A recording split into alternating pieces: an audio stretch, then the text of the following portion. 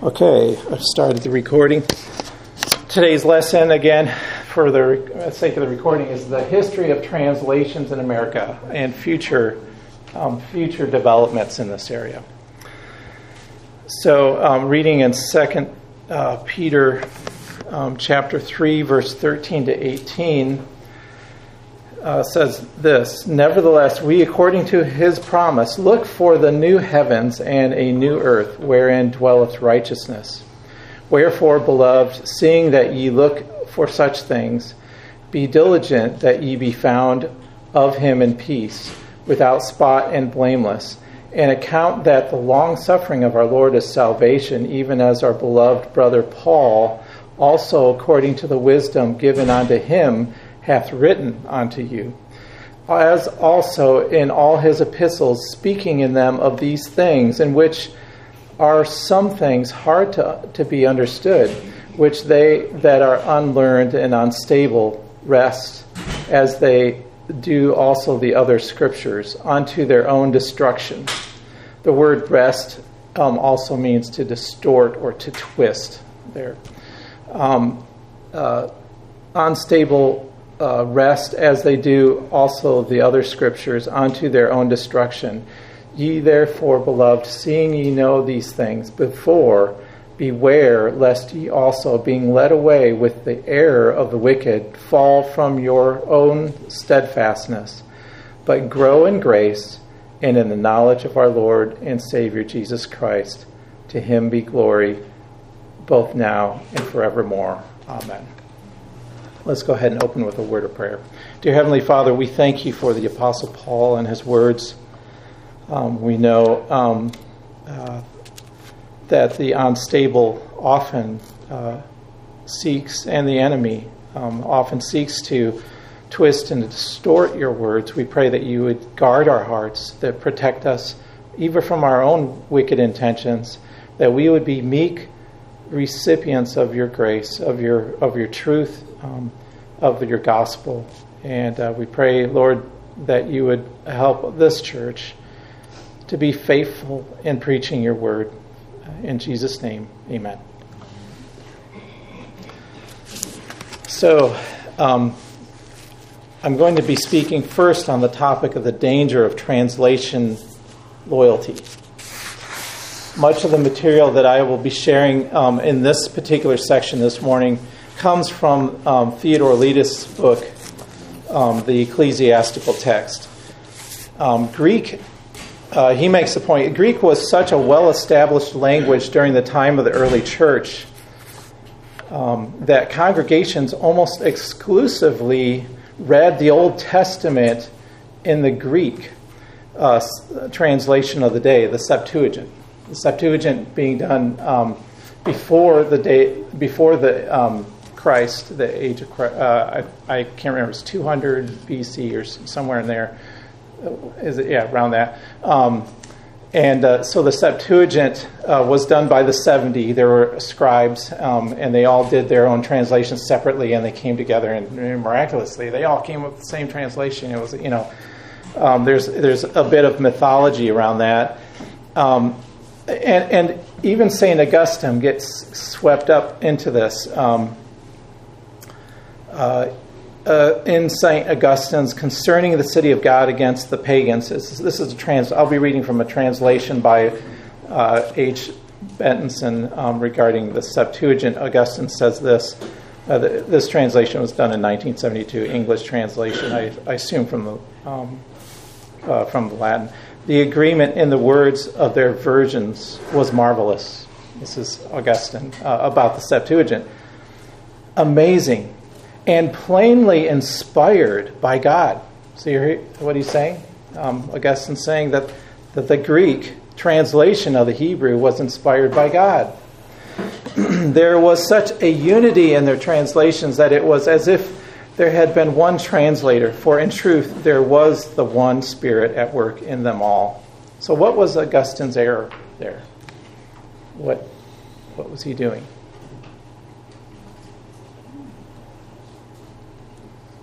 Putting that translation above the Hebrew? Not necessarily above, but at least equal with the Hebrew, wasn't he? So he was making a translation the same authority as the original languages. And so this is something that, what's the problem? And why can't we do that? What are some of the reasons why that's a bad idea? Man's sinfulness, right? We know that the scriptures tell us that the author was inspired, from error, was kept from error when he wrote it, and he providentially keeps that pure throughout the ages for us, because God has promised that nothing will be dropped from the scriptures. Not a jot or tittle will by no means pass from the law. So what is some of the other problems? So you mentioned sinfulness of man, and so there's ignorance, there's laziness, there is bias, our own prejudices. We come to the text loaded with a lot of our own, thoughts and that kind of thing. It's also something that the Bible doesn't really tell us, that all future translations into other languages will be kept in it without error.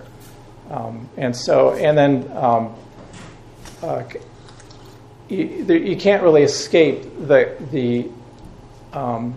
there's always, whenever you're translating one language into another, there's always a bit of interpretation that interjects, kind of what you're mentioning, David. So that is something that we should be guarding against, and that's something that the Reformation stood up against. So we'll talk a little bit about some of the other problems that arose during the time of the Reformation. Let's skip ahead to the Reformation. We have other translations another translation that was raised to the level of inspired, not by the Reformers, but by the Roman Catholics. That was, of course, Jerome's Latin Vulgate. Letus makes the points that the Protestant churches in Lutheran, Anglican, and Reformed expressions sought to connect with ancient Catholic tradition. When I say Catholic, I mean lowercase Catholic tradition, as an outworking of Scripture alone, or sola scriptura. They saw a need to return to the authority of the Scripture in the original languages as key to this connection to the past. The Reformers also insisted that their ministers be trained in the trilingual tradition. Can you guess what those languages would be? What's the trilingual tradition? Greek? You said Greek and Aramaic? No, close. Latin, because a lot of theological works at that time, that was the language of the day, kind of like the technical or the theological language of the day at that time. So if you were to become a minister, a Reformed minister during the Reformation, you had to know fluently those languages. In fact, I've heard things about the Puritans and how well-versed that they were in those languages, that they could, the first-year student could make an argument in the Greek, and the second year, I'm not sure if that's, in both Greek and Hebrew, and then, eventually in all, you could then have a debate basically in all three languages. That's from another talk that I've heard years and years ago. I don't even know if it's accurate or not, but I know that they were especially the Puritans, they were very well educated in these languages and well read. So the Reformers, however, in the Roman Catholic Church, this had become innovative due to their adherence to the Vulgate. This whole idea of going back to the original languages to the Roman Catholic Church was innovative. During the Counter-Reformation, the Roman Catholics declared the Vulgate to be held as authentic. This is a quote from the Council of Trent, the Counter-Reformation, that the Vulgate is, quote, to be held as authentic. You understand that? The Vulgate, the Latin translation, is the authentic scriptures, is what they're saying. And their concern was the inquisitors would be debating, or maybe they might be even trying to persuade through torture or through whatever. They'd be debating with a reformer that they've got under the inquisitors under their control. And every time they would bring up, this is wrong, this is an error, they would bring up the scriptures and say, yeah, but the Greek says this. And the inquisitors wouldn't know the Greek and wouldn't know. And they said, if we'll continually be basically defeated by these grammatical arguments if we do not ascribe the Vulgate as the authoritative Word of God. Letus describes how the Reformation had a radical side in the Anabaptist. Okay, so I mentioned that, in early church with Augustine, what was the problem? They adhered to the Septuagint as inspired. And during the Reformation, what the Roman Catholics have, the error was that they ascribed the Vulgate as inspired. So now I'm kind of moving on to the whole development of the King James Version and how that in America started to become looked at as inspired or held without error. And this starts with, Letus kind of starts this with a kind of a historical overview of the Anabaptists.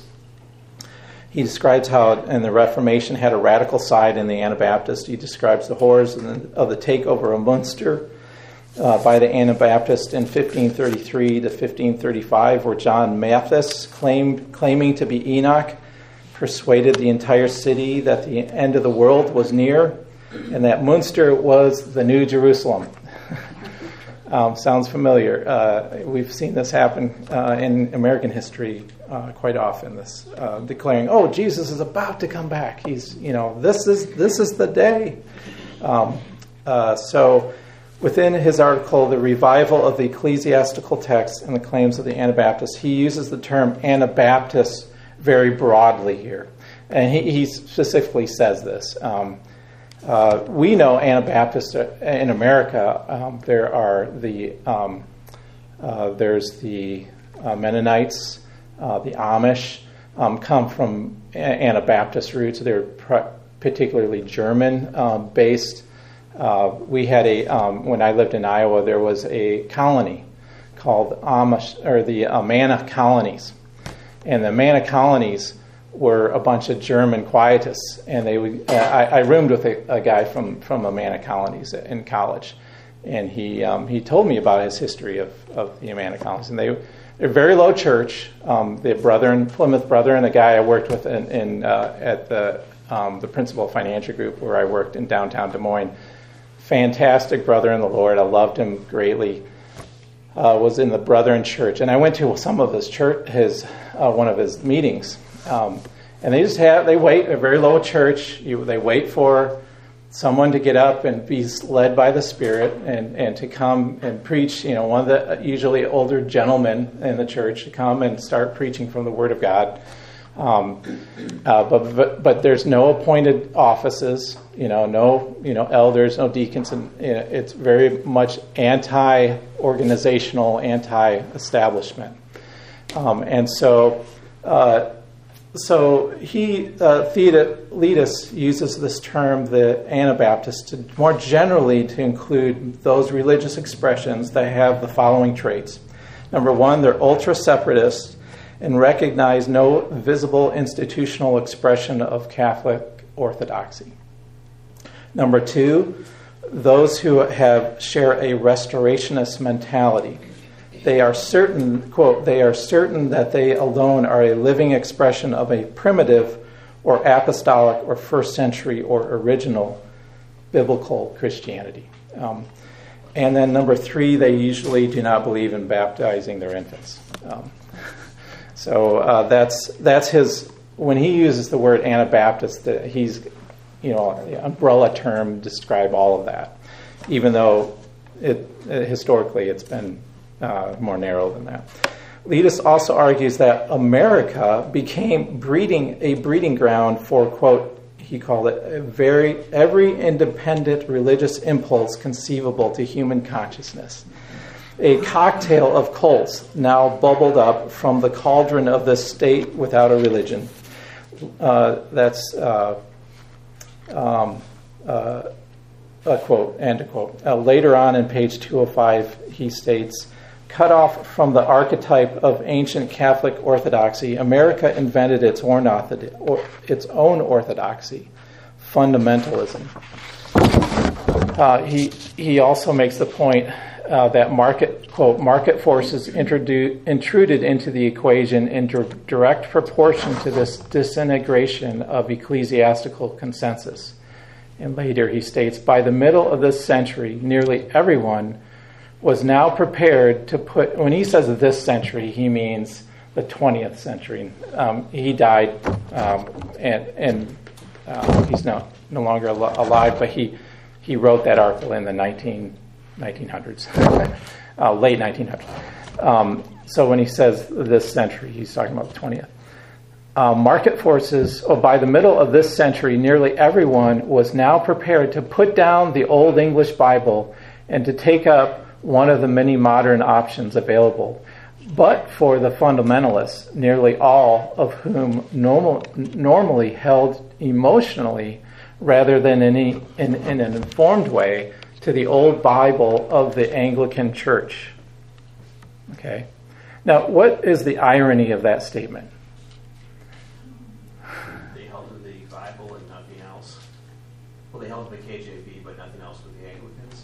Yes, but what about the? I mean, if you think about it, the fundamentalists were very low church, so it's kind of strange that they would emotionally tie themselves to a Bible that was put together by a bunch of Anglicans that's high church. So it's like, now I will say that the Brethren Church came up with their own Bible, the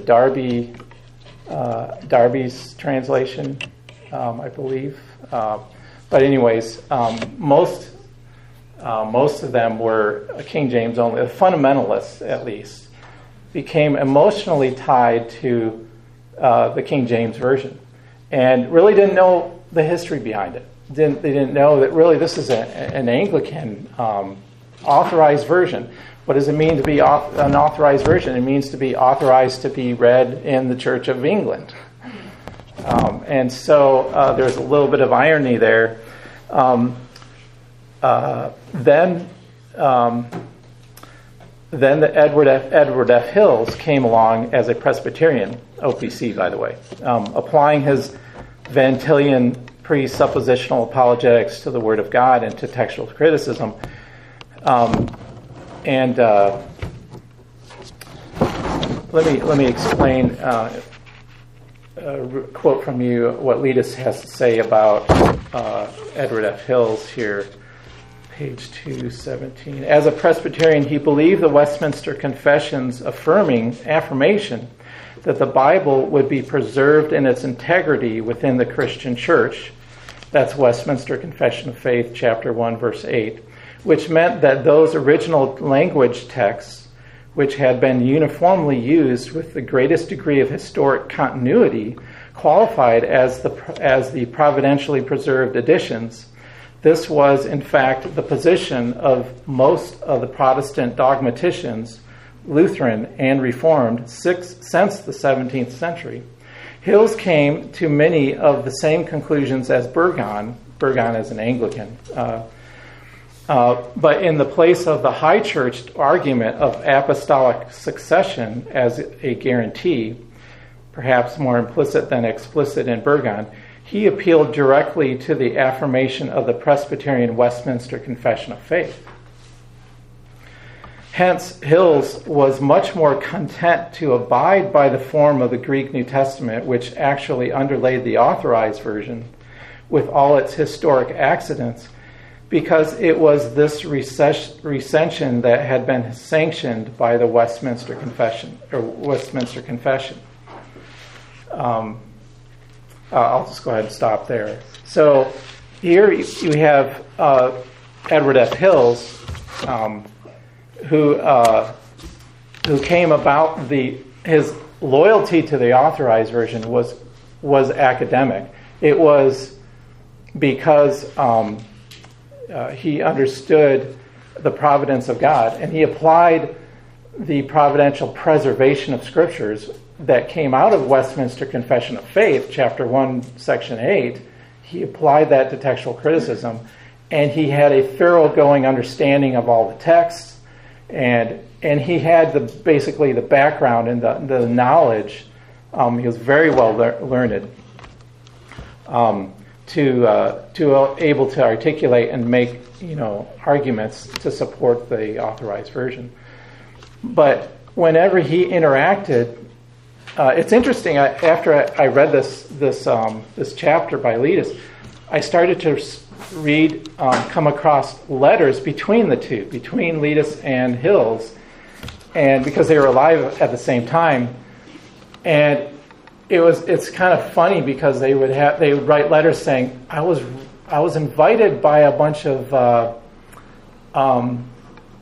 fundamentalists to come to a conference on the King James, and he this would be Letus writing to Hills, should I accept? And Hills said, no, I've already gone down that path. I've been involved with that group. You want to steer clear from them. And it's kind of interesting how that all went down, but I kind of digress. I didn't know that they corresponded together and that they were so good friends that they could correspond like that. So interesting enough, the works of Hills and the Anglican Burgon were used by the fundamentalists to support their emotional belief that the King James was authoritative and should be the only Bible that Christians should use. Groups sprung up like the Dean Burgon Society and the Tychonian Society. Have you ever heard of the Tychonian Society? They advocated geocentricity, and the King James 1611 is the inspired Bible, correcting even the Greek and the Hebrew. Strange groups would spring up.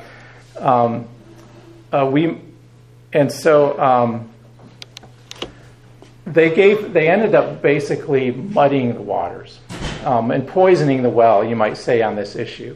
And so anytime you would bring up, these modern critical texts, they're tainted. You believe that we should debate this issue of whether we should be using the modern critical text or the Textus Receptus or the Byzantine or the Byzantine text.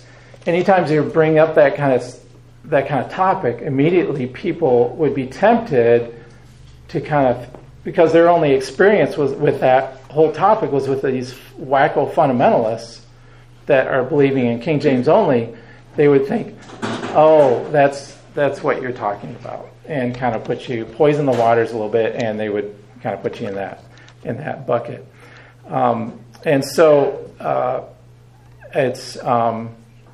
We must reject the idea that a translation is inspired.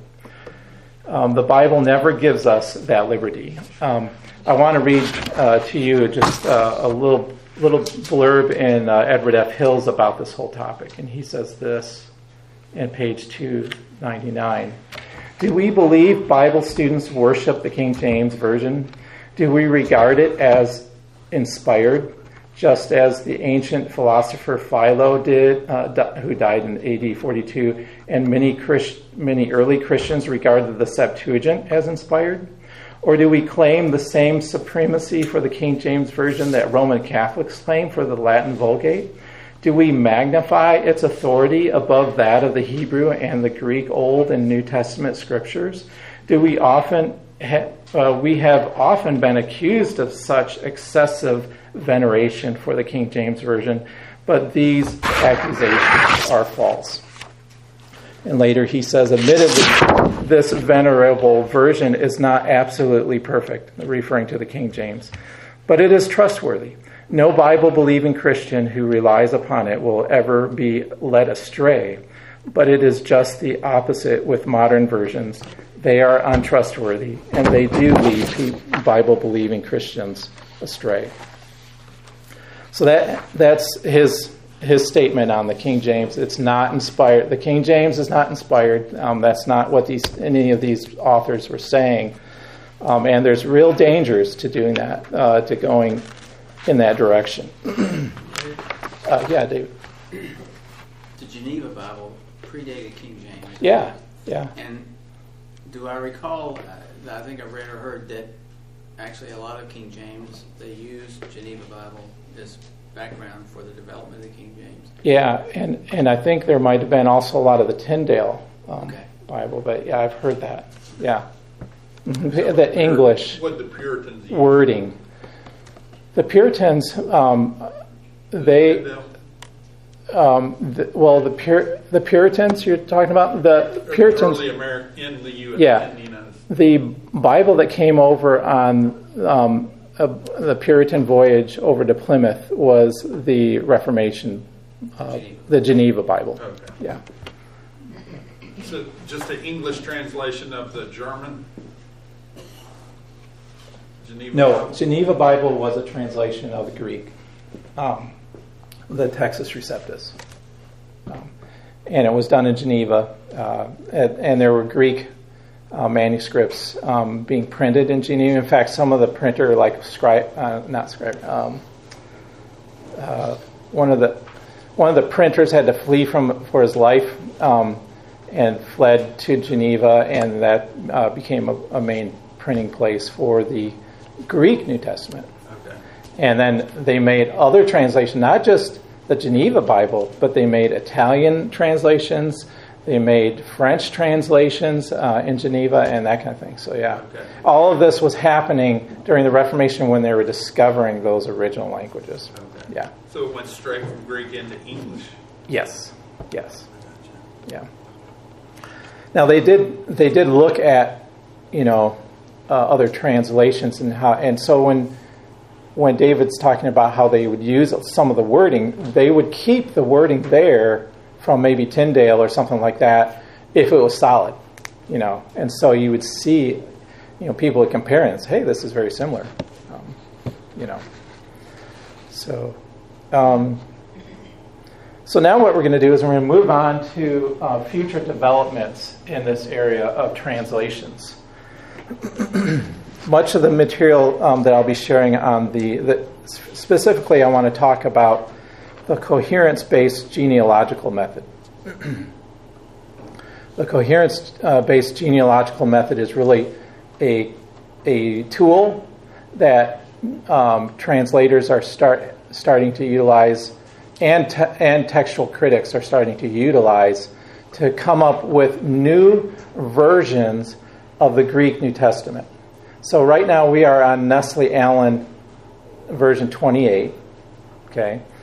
And I have in my pocket here Nestle Allen 27 in my little Bible software concordance. And I noticed there was a difference. I'll be sharing with you a little bit of 2 Peter, some changes that they've brought about by version 28. So the coherence-based genealogical method is really a computer tool, and it's been developed by a single university in Münster, ironically enough, Germany. It's the let's see if I can. It uses computer software to analyze and collate all the various manuscripts and their variances. It uses artificial intelligence to detect text genealogies. So they've made some changes in their philosophy. And change number one is that they reject the idea that in translational text types. So if you ever hear about the Byzantine family or the Alexandrian family or the Western family text types, they reject all that. They say that's not useful. Let's just look at every single text and treat it, each one differently. In 2012, the 28th edition of the Nestle Allen New Testament was applied the CBGM to James through Jude. Okay. And this resulted in 33 verses being changed from the edition 27 of Nestle Allen to edition 28. Such example changes were like 2 Peter 3:10. And you may already have your Bibles open to 3:10. It says, in the King James, it says, knowing this, verse 10, but the day of the Lord will come as a thief in the night, in which the heavens shall pass away with great noise, and the elements shall melt with fervent heat. The earth also and the works that are therein shall be burned up. Is what that's the King James. But what does the ESV say? I'm curious. Anybody have an ESV? Yeah, go ahead. What tells the last verse? The last word there is, besides burned up, what does it say? Burned up and dissolved. And burned up and dissolved. This is the problem with the ESV. There are multiple text variants in the ESV. And there's multiple ESVs. And in mine it says the works that will be done will be exposed. Will be exposed. Okay. And is your ESV? It may be that that's the Legacy edition. Yeah, that's probably the first. This is one of my problems with the ESV. They keep making minor changes, but they don't note them. I think that might be the Legacy edition. I think there's a Legacy edition that they said that we weren't going to change anything. Yeah. And it was going to stay. And then in the prefix they said that in I think the first edition or something. But then later editions they said, no, we're actually going to make some changes. Well, and they keep they're incremental changes, but they don't version them, and so it's difficult to. Does yours have a little number 3 footnote? Yeah, it does. Yeah, okay. It does. Yeah. It says some manuscripts say will be burned up. Yeah. Yes. So mine, which was published in 2016, calls it the ESV permanent text. Yeah, that's it. Okay, permanent. Mm-hmm. And if you look in their preface material for textual basis and resources, they do say that the ESV has followed a Greek text different from the text given preference in the UBS Nestle Allen 28th edition. Right. Yeah, they use both the USB, United Bible Society, UBS, yeah, and the Nestle Allen. Yeah. Is that like UBS 5 now? Yeah, there's like 5th edition of UBS, and then there's 27, 28. So anyway, so for 28 of Nestle Allen, they introduced this change. They added the word not before. Okay, so Nestle Allen 27 says exposed instead of destroyed. I'll bring out my Greek New Testament here.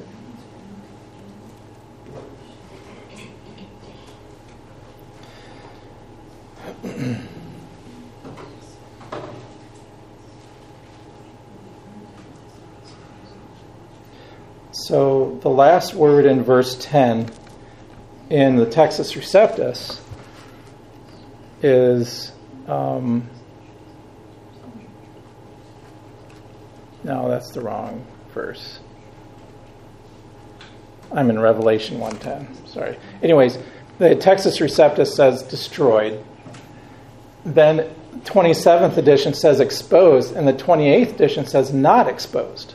They add the word not, which is what they call it a conjectural emendation.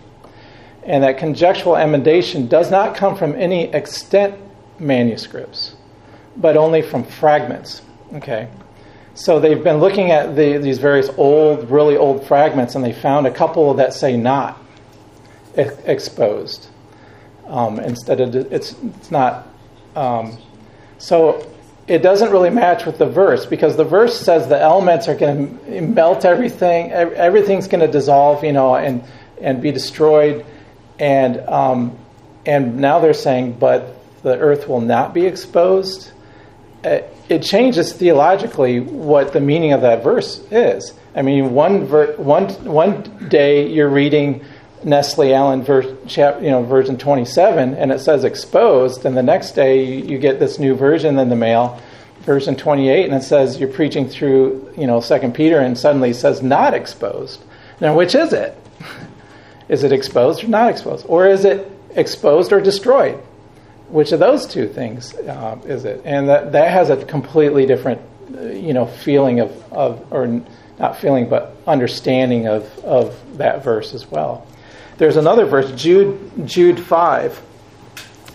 And here, between this is one of the 33 changes that they've made with Nestle Allen version 28. Jude 5.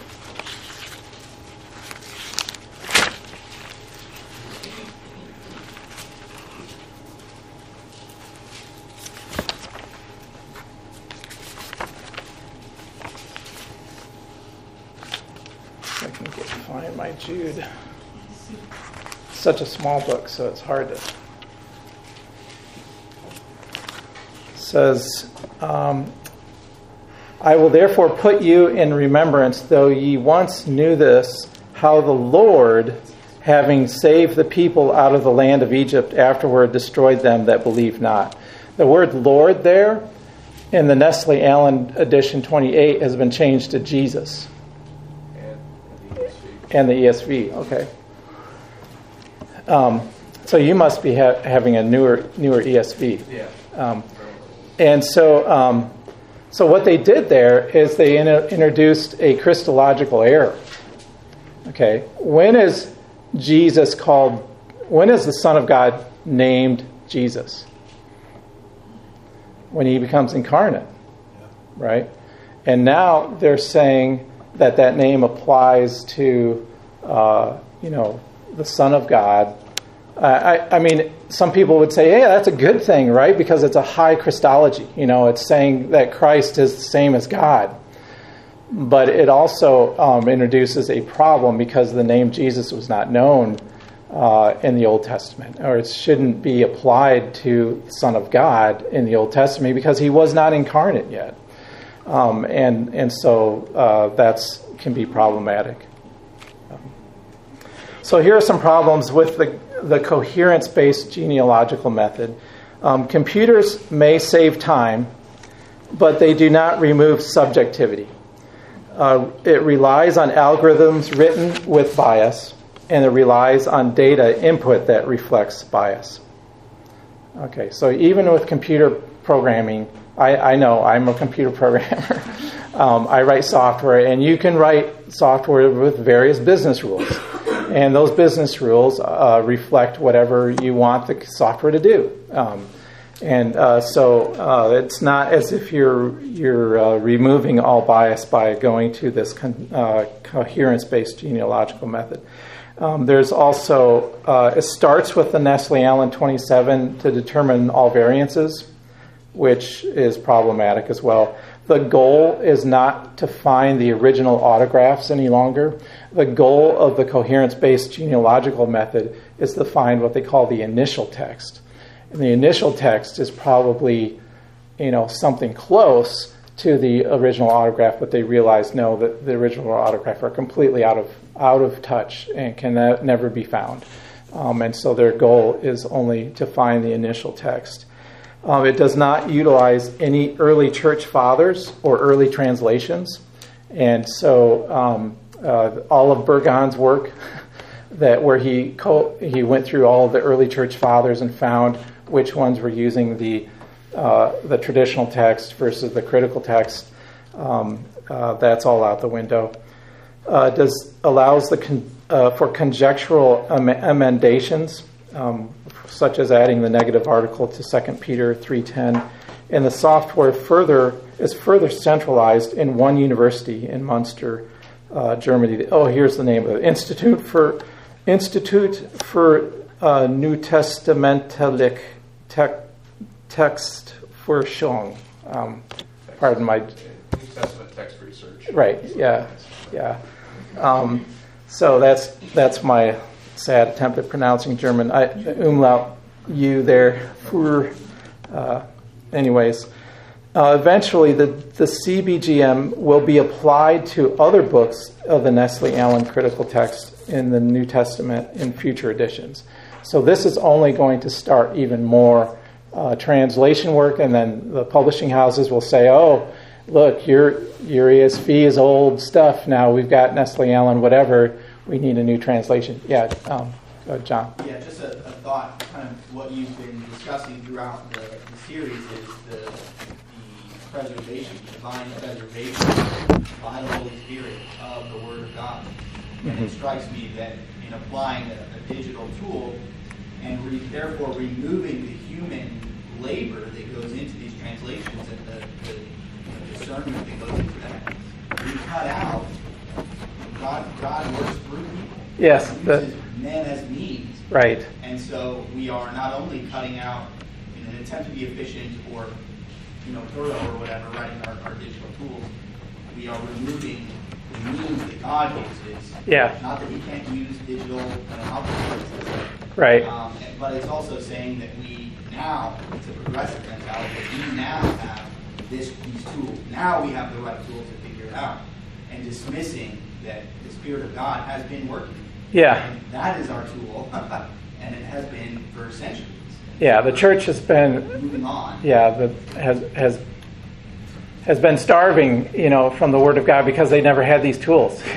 It's definitely leaning in that direction, that direction of removing the Spirit to some degree. Now there is bias, and that can be a good and bad thing, and discernment that takes place after these tools are used. But yeah, it does tend to make it much more of a mechanical exercise versus a Spirit-led Holy Spirit guiding the church into all truth. Yeah. Here's my concluding remarks. We've got a little bit of time left. Who is, I'm going to ask this question. Who is entrusted with the care of the sacred scriptures?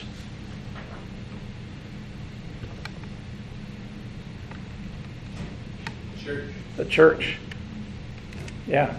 Is it the unbelieving academics? Okay.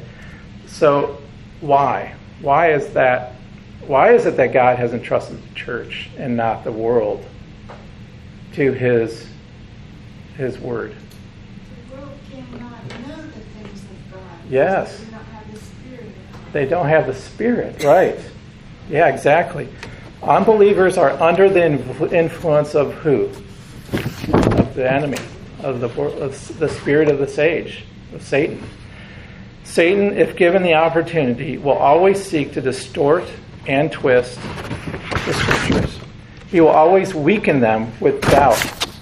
Hath God said? And he especially seeks to destroy any account of the resurrection.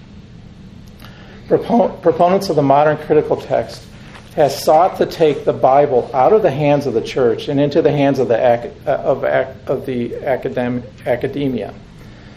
The academy. I'm sorry. The academy does not promote itself by promoting tradition. The academy promotes itself and makes itself relevant through constant innovation and novelty. That's how you write papers. That's how you get PhDs, is you come up with something new. Church sessions must wrestle with these issues if they are going to shepherd the church of God. As we have seen throughout the lessons of this class, our modern Greek texts are constantly being revised. The academics will always seek to change God's word, and modern so-called evangelical publishing houses will always be looking for enterprising translations to be published. Now, how does this impact us? How does this impact the everyday churchgoer, this whole class? Why have we been studying this? This trickles down to you. This will trickle down to you. This will impact you. The modern Greek and Hebrew texts lead to new modern translations, and it impacts what is taught in the pulpit. Eventually, it impacts what Christians read and what they study as the Scriptures. If the church is to retain the Word of God, we must all become wise consumers. Do your homework. Read up on a given translation. I like to look at Wikipedia. I know Wikipedia has some mixed people have mixed thoughts about that, but it's very clear. In each page on a particular given translation will list in the right-hand column. There'll be it says textual basis, okay, and it will list out what they used when they made the translations of that particular translation. Look for words like Textus Receptus or Novum Testamentum Grace, which is the Nestle Allen version. What are they using? There are, that I know of, 4 main English translations that still use the Textus Receptus. There's obviously the King James Version. There's the New King James Version. There's the Modern English Version that came out in 2014. And there is the World English Bible, the Web, which came out in 2000 based on one man who was a Bible translator for a missionary. He made an English translation that's based not on the Textus Receptus, but based on the majority text, which is the Byzantine manuscripts.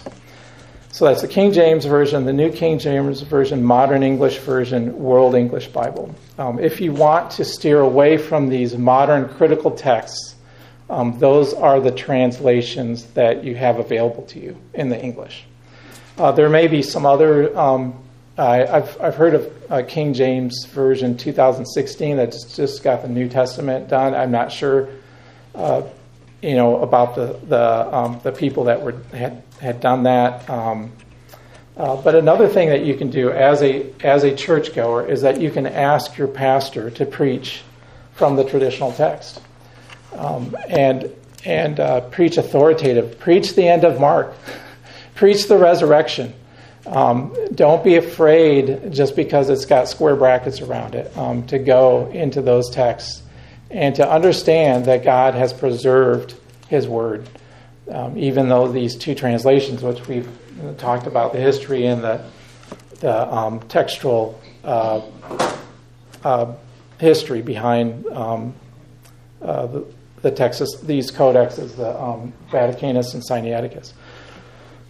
So anyways, that's some basic things that you can do as a churchgoer, and I hope this lesson has at least, or this study has at least been a little bit of a call to arms here to protect and to hold the preciousness of God's holy word, and to do that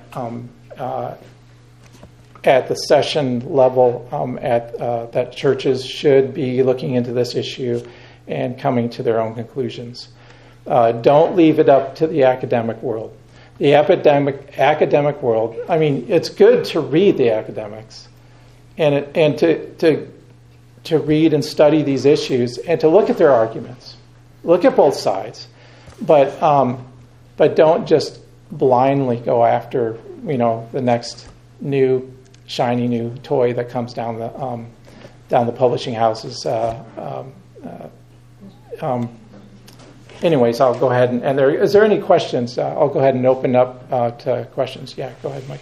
On one of the texts that you have there, not the Hills one, the other one, you read a quote just a little bit ago referring to the Greek New Testament as having historical accidents. What does that mean? That was not the Greek. I think it was King James, the authorized version. He said with all its historical accidents. I know what you're talking about, but I think he was talking about the King James version. Okay. So, or maybe maybe it was talking about the. That for me, yeah, maybe it was the Textus Receptus. Yeah. I've just had one of those. Let me see what. Maybe it was the Textus Receptus. Let me. It might be referring to the history behind the Textus Receptus and how. I'm trying to remember where it was. It was before you got to the new development section. Right. Yeah, are you sure it wasn't Hills? Pretty sure. It was Theodore Letus. It was the dark blue book. Dark blue, okay. I'm trying to remember. Sorry, if you want to do this later, you can. Oh no, it's actually something I have right in here. You were reading another book. Oh, was I? Yeah. Oh, maybe it was, 217. Let me look at 217 here.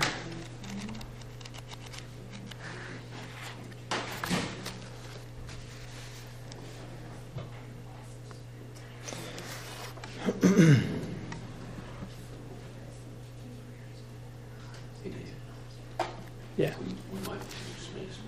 Yeah, we probably will. So let me go ahead and close in prayer.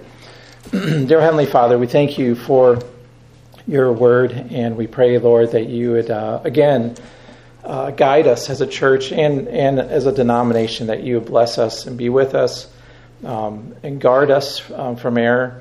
We thank you for our ministers, both Pastor Sharp and David Chilton, who will be preaching today, that you have given us ministers who were trained in the original languages. And we pray you would help us to be recipients of your word as we hear it preached today. In Jesus' name, amen.